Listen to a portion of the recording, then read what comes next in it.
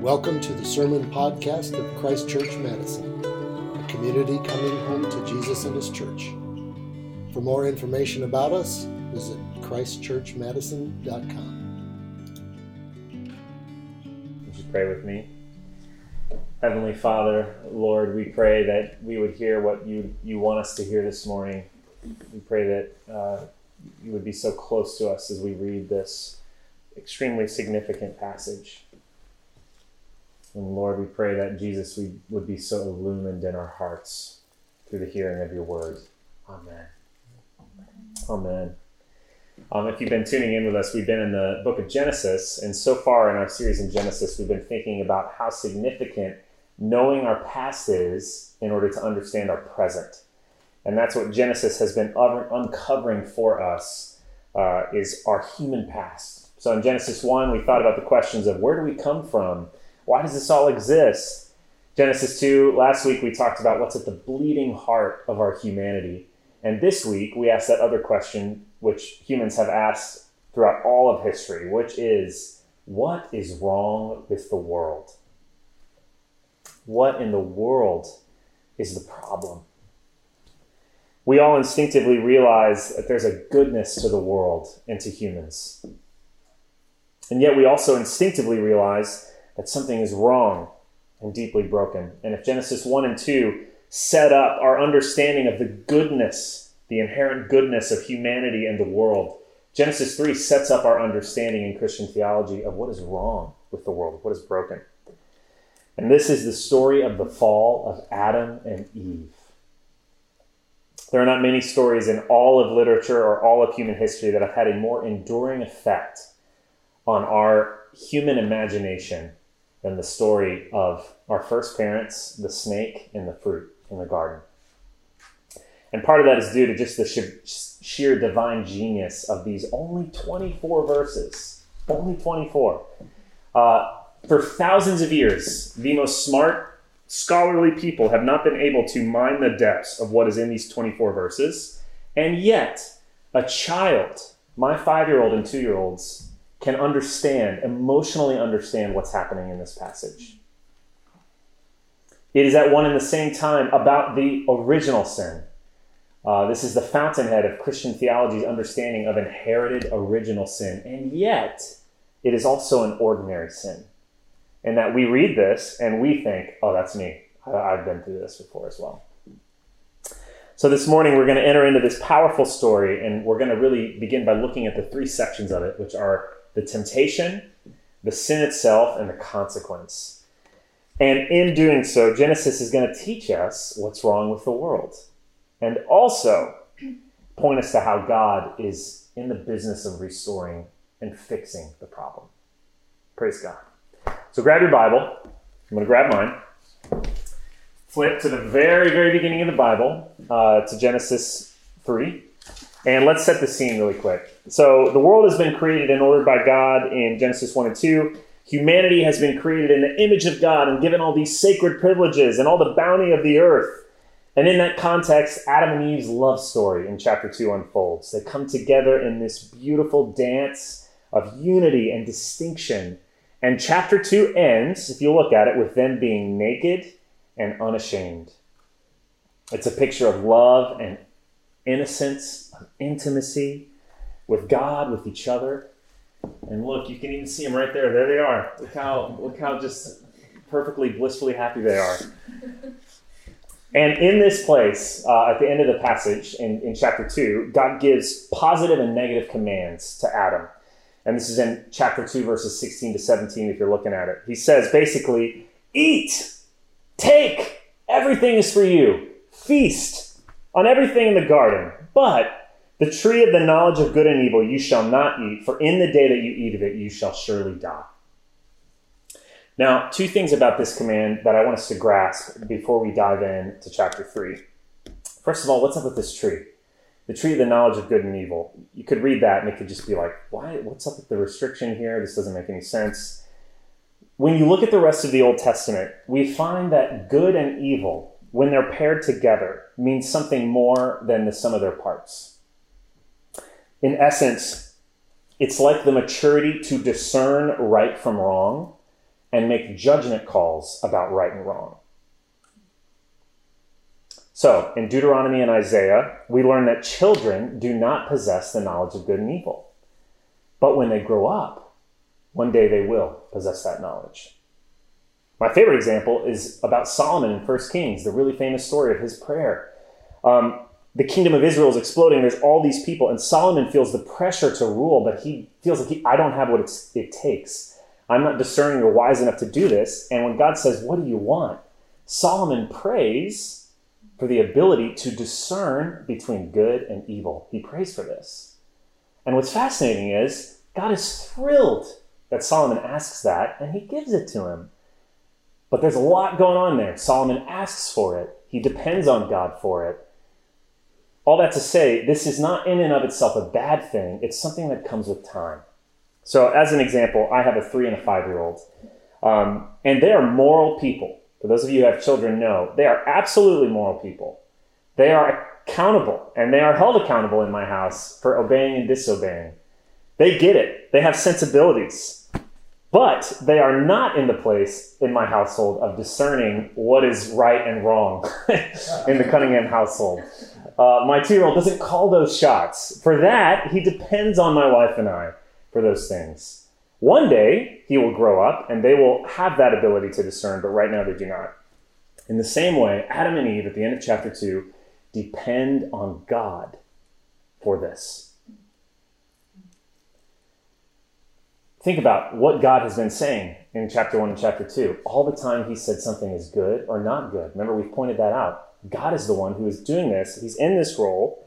He's the one who has the knowledge and authority to define, to discern, and to pronounce what is good and evil, what is right and wrong. And he's commanded Adam and Eve to not reach for that role, to not reach for that knowledge. So that's important for us to get. Second is the consequence of death doesn't necessarily mean they're going to drop over dead immediately if they touch the apple. People who nerd out on the Hebrew here will tell you it means something more like, when you eat of the tree, you will be doomed to die. Death will then become a certainty. Okay, so that's where we're at. Here they are. It's amazing. The Garden of Eden is epic. And in this context, up slithers the serpent, who's crafty. He's got street smarts. He slithers up to the couple, he singles out Eve, and thus the temptation of Adam and Eve begins. And here's what I want you to see about this, the temptation bit, these first 5 verses. The temptation revolves around cultivating doubt in God's commandments and character and planting a lie. And I'm using agricultural terms here. So think about farming. When you cultivate the soil, you turn it over, you add new stuff to it, you're preparing it to plant something. This is my best attempt in Madison to use gardening vocabulary because we're all obsessed with raised gardens. I got some too during COVID. That's what the serpent's doing. First, he's going to start eroding and mixing up their trust in God and his word. And then in that confusion, he's going to plant a central lie. Turn with me to chapter 3. Verses 1 to 5. Now, the serpent was more crafty than any other beast of the field that the Lord God had made. And he said to the woman, did God actually say, you shall not eat of any tree in the garden? The woman said to the serpent, we may eat of the fruit of the trees in the garden. But God said, you shall not eat of the fruit of the tree that is in the midst of the garden. Neither shall you touch it, lest you die. But the serpent said to the woman, you will not surely die. For God knows that when you eat of it, your eyes will be opened, and you will be like God, knowing good and evil. The serpent begins by asking a super loaded question that forces Eve to restate God's command in her own words, and then he starts poking holes in her version. And as he does this, 2 things are happening. First of all, the conversation, they're just getting further and further away from what God actually said, as we'll see. And as a result, doubt is cultivated into the soil. This is like when you meet that really smart guy at your school who's just watched tons of YouTube videos about Richard Dawkins and he got out of his modern psychology class. And he comes up to you because he knows you're a Christian, and he says, explain to me why the Bible says that sex is all evil and that Christians have to hate their bodies and repress everything about them. Now, what a ridiculous question, right? From the get-go, that's charged. He's not saying, can you help me understand historic Christian theology about certain things? No, the type of question that he asks begins by framing the conversation around untruth. And it knocks you on your back feet from the beginning because it's utterly bogus. So you're there, even if you're not a theologian and you've memorized all scriptures, you just know that's a ridiculous statement. So you try your best. You say, no, that's not true at all. The Bible created humanity and sexuality. It's all amazing. There's just an order to it and consequences for it for certain things. And as you're responding, you might be stumbling a bit, but you're at least trying. But then the guy capitalizes on your fumbling response. That's ridiculous. Have you not read Freud? Have you not read this Atlantic article? The rules you are talking about are utterly arbitrary. The consequences you're talking about have been statistically proven to be utterly false. You're an analog player in a digital world. Wise up. Express yourself. It's what you were made to do. And then you reach for your amazing, clarifying, awesome comeback, and nothing's there. So you just receive it, and then you walk home. Now, what happens in those situations? First of all, you're embarrassed because you got owned.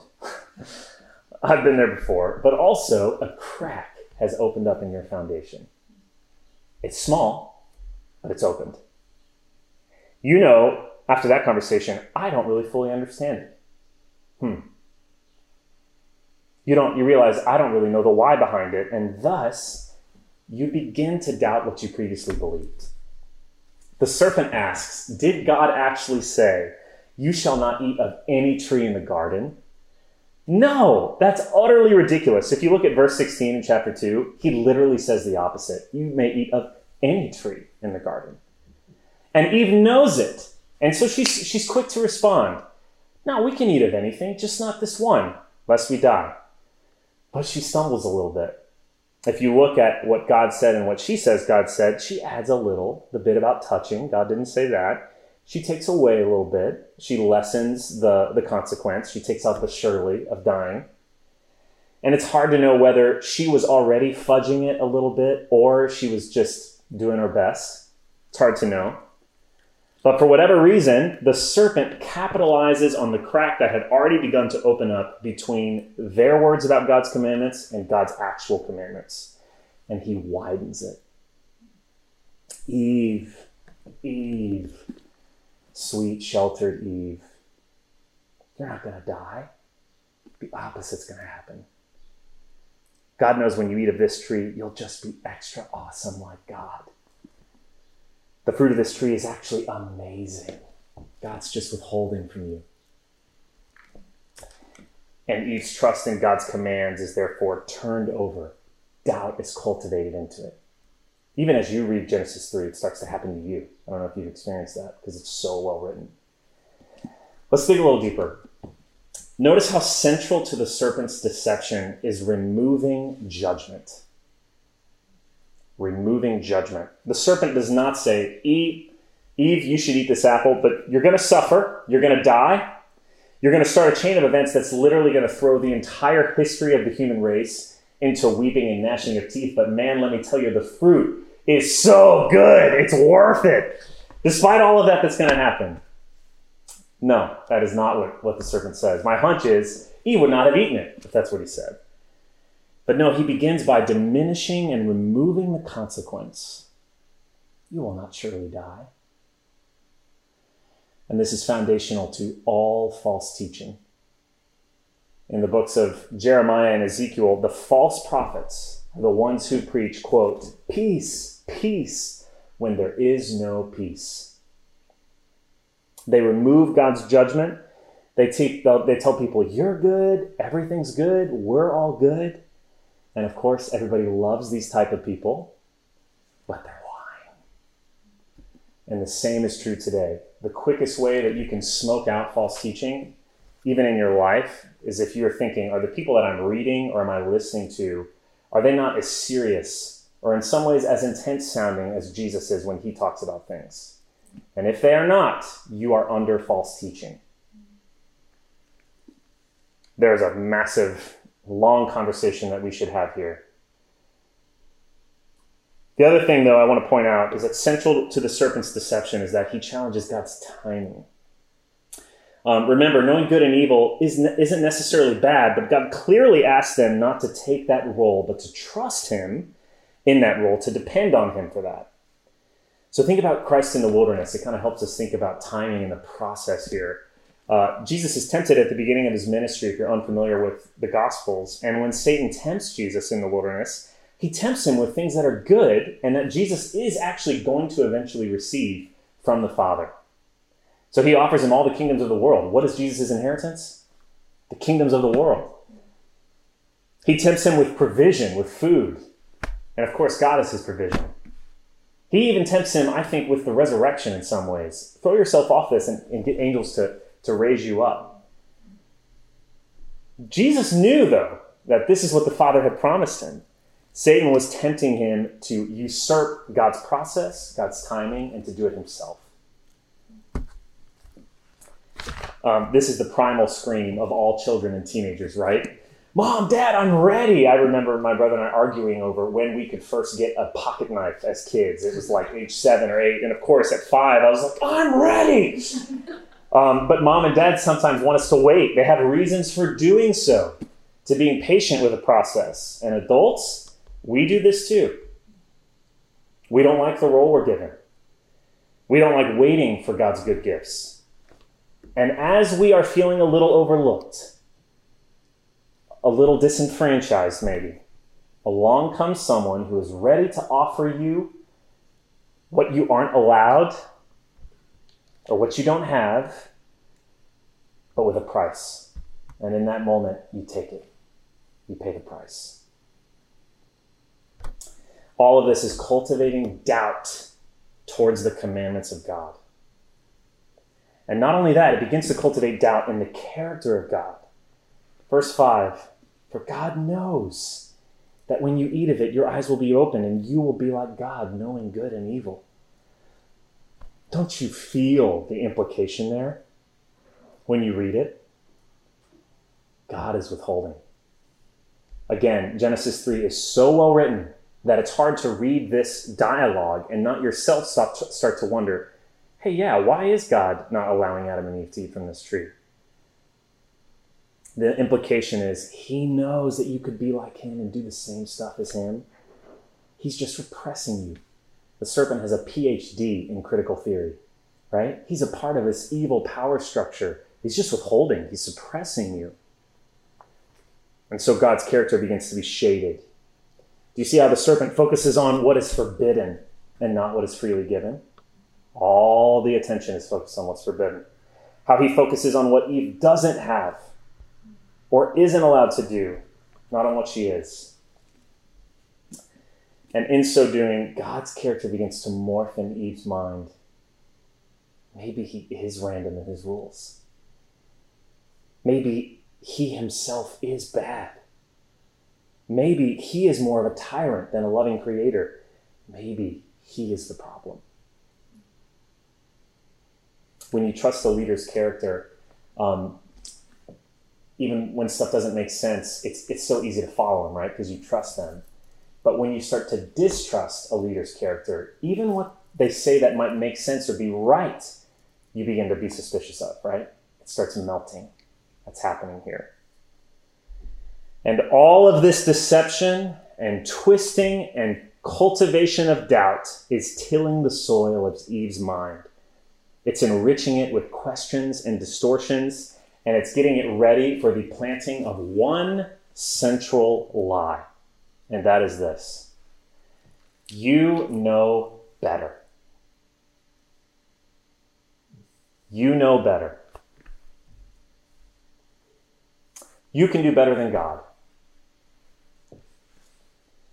You never get to be in the driver's seat. You should be in the driver's seat. You should define morality. What's right and wrong. You should be the one standing in judgment over God's commands. Now let's pull these out. Let's put them on the table here. We need to see if these are right or wrong. Now is the time for you to be subversive. Now is the time for courageous disobedience. Reach out. Take it. The only way to find out on what's the other side is to go there. That is the central problem here. Humanity reaching for the role of God. And it is this deception and confusion and false teaching which leads to Eve's action. And this is super important. The order there is really significant. Genesis 3 does not tell the story of Adam and Eve just forgetting which tree it is and accidentally eating the wrong one. It's not a dumb mistake. This is not a Homer Simpson moment. This is a picture of our first parents slowly sliding away from God's word. Listening to careful arguments, allowing these untruths to spread over the dinner table without being checked, confirming it through books they're reading, stuff they're finding online, and boom, they're being deceived. So at the end of the day, it's all about their relationship to the Word of God. How does God create the world? Through what means? People here, how does he create the world? Through his Word. He speaks it into being. So the entire world is literally built through the stuff of God's Word. And what does the serpent attack? The Word of God. So in some way, all sin, and I think this is important, in our life, in the Bible, all of it sprouts in some way, is tethered to falsehood and untruth. The order is significant. First comes the deception and the shift to God's word. Then comes the sin and the destruction. Let's look at the actual sin in verse 6. So when this woman saw that the tree was good for food, that it was a delight to the eyes, that the tree was to be desired to make one wise. There's all that happening in those leading up words there. She took of its fruit and ate. She also gave some to her husband who was with her, and he ate. In relationship to the time, in relation from the time of deception to the sin itself, it's very quick. Deception is long, the sin is just boop, super fast. She comes to her conclusion, she takes, she eats, done. It takes thousands of years to build a beautiful city. It can take a second to destroy it with a bomb. And lo and behold, here's Adam. Don't you love he pops in here, who we discover is with Eve. And then he takes some and he eats. And what's Adam been doing? Watching ESPN? Taking a nap? Not wanting to intrude? Adam is just as culpable as Eve in this whole thing, as we'll see. And he also commits, on top of everything else, the sin of passivity. It's also clear in the text that Eve is the one who speaks and gives the fruit to Adam. So in a sense, the deception is passed along from the serpent to Eve to Adam, and the order there is significant. We'll see God work back up that order in a second.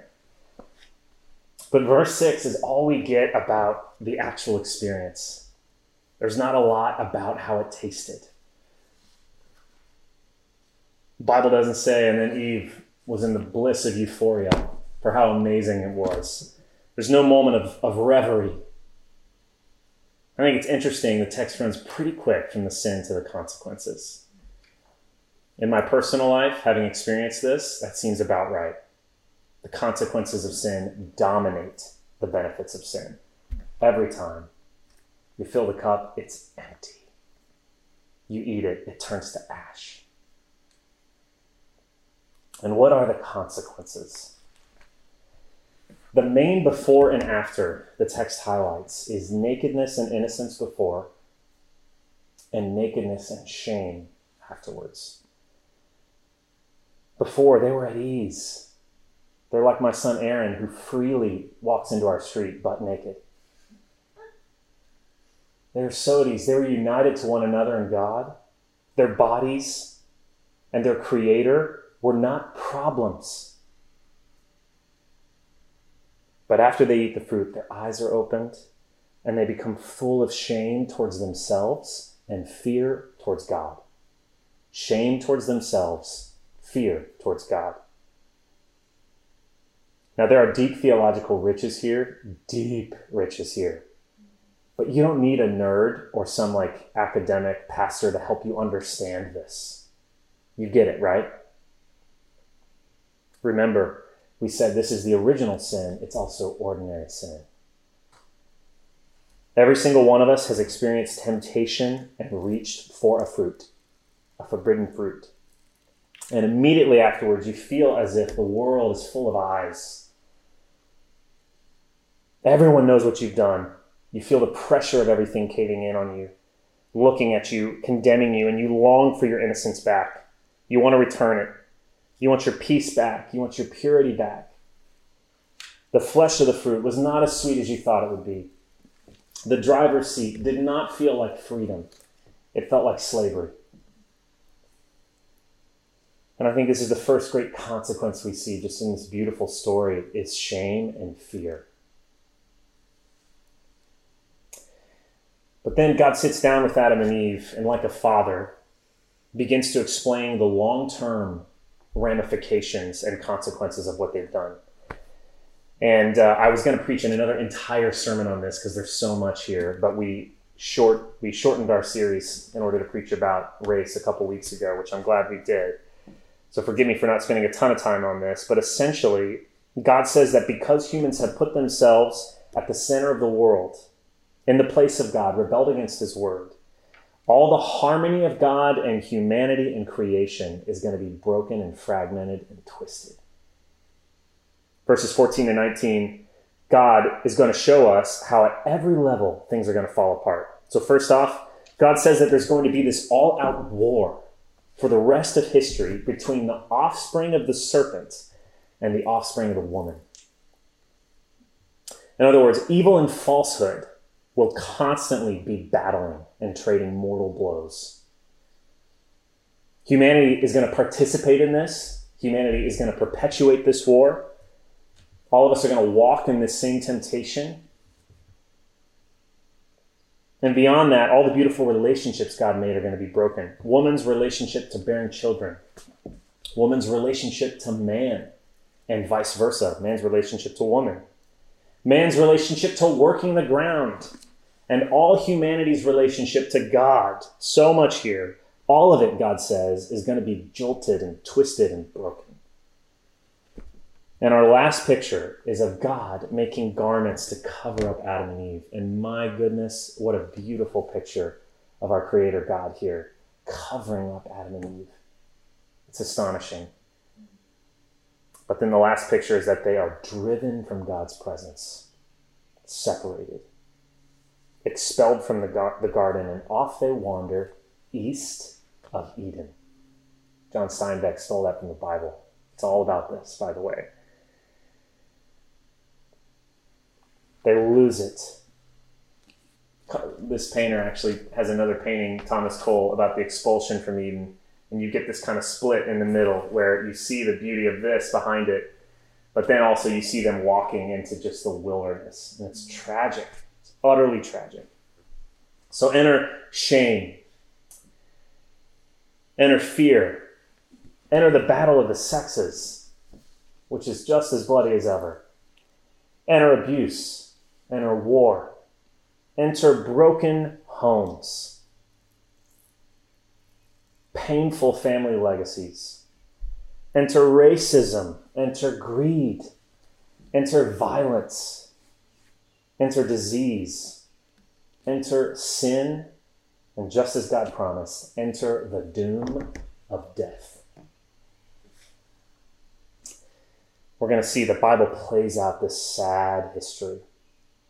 Adam and Eve's children continue to reach for the role of God, to put ourselves at the center instead of him, and things have gone very badly ever since. That was the original sin, and that is the ordinary sin. You are just as culpable as Adam, who was just as culpable as Eve. So what's wrong with the world? Why is it broken?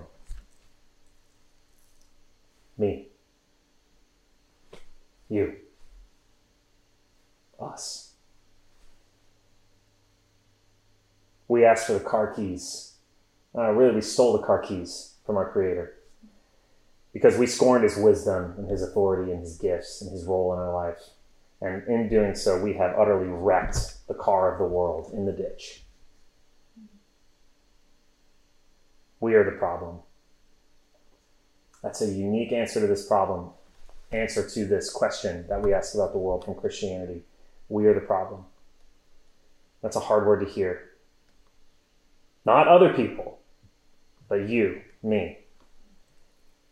So what do we do? That would be the next question I would ask, right? What do we do? The other really hard word the Bible gives us is that by ourselves we can do nothing.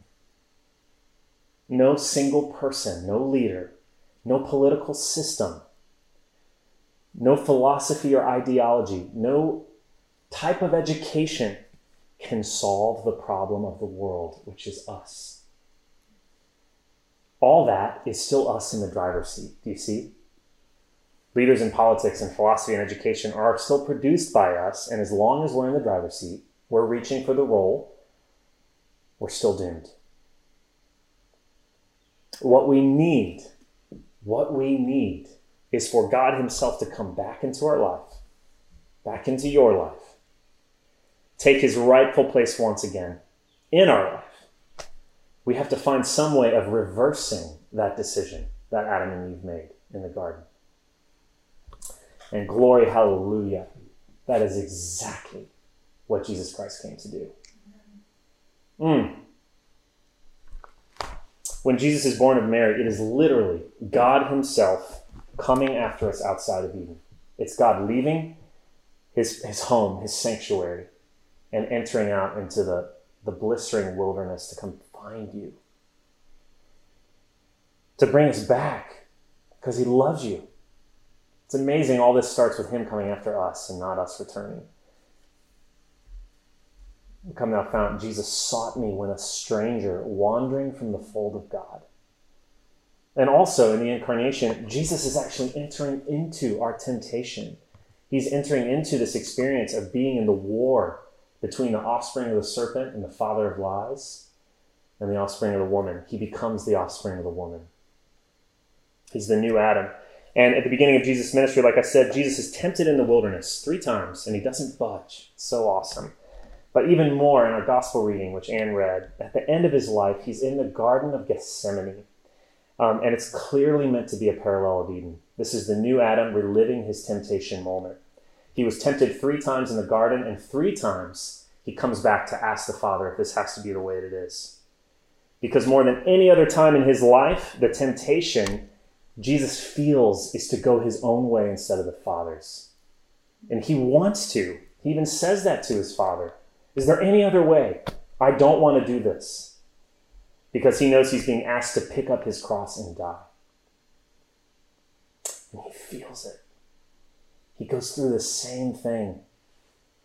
But what does he say in our beautiful gospel reading? And this is his choice to say this. He's not being forced to do this. He says, nevertheless, not as I will, but as you will.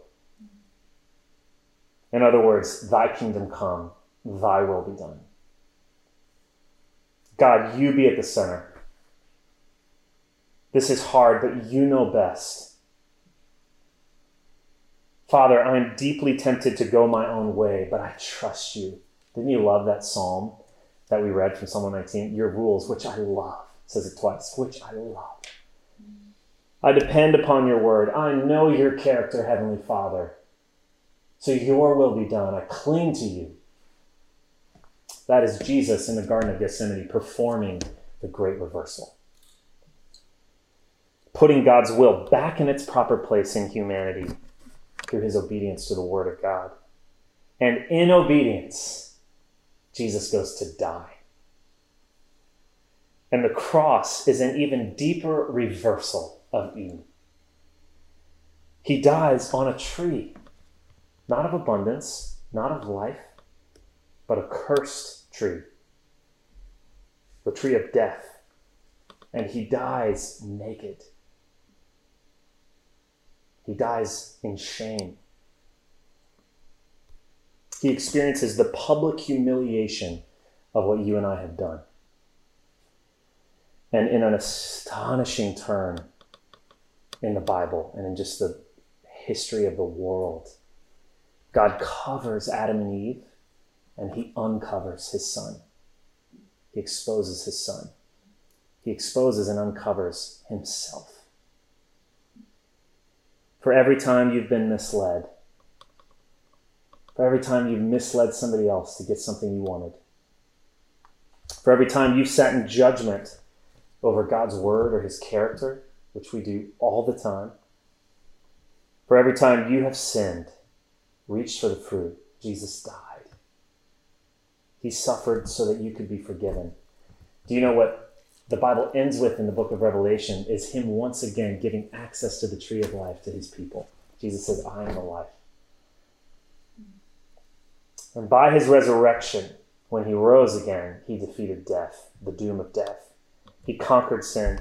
Jesus is depicted in the Bible as the dragon slayer. And that's exactly what he is. In his death and resurrection, he grabs the snake and he shreds it to pieces. Hallelujah. And when you meet Jesus today, that is the same ministry that he offers in your life. That's what he came to do. That's what he wants to do. Would you pray with me? Heavenly Father, Lord, we are overwhelmed by your love for us. Lord, I pray specifically for anyone who's listening right now who feels the fear and the shame of sin profoundly. It's red hot from something recently done or a wound recently opened or the brokenness of all the things we talked about.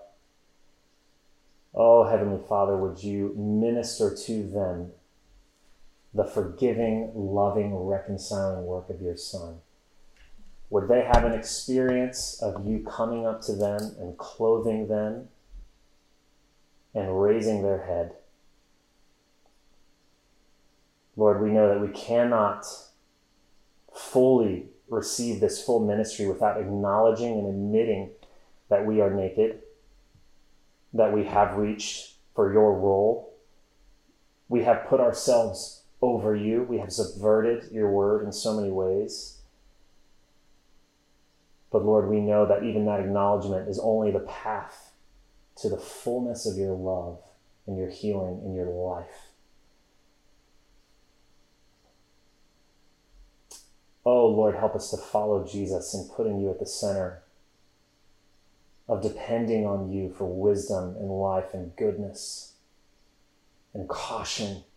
Lord, restore to us the seriousness of your judgment, the seriousness of your commands, in a way that brings us flourishing in life, not fear. God, we run to you. You sought us when we were wandering. Come and renew this in our hearts today, O Lord. And we pray all of this in the name of Jesus. Amen.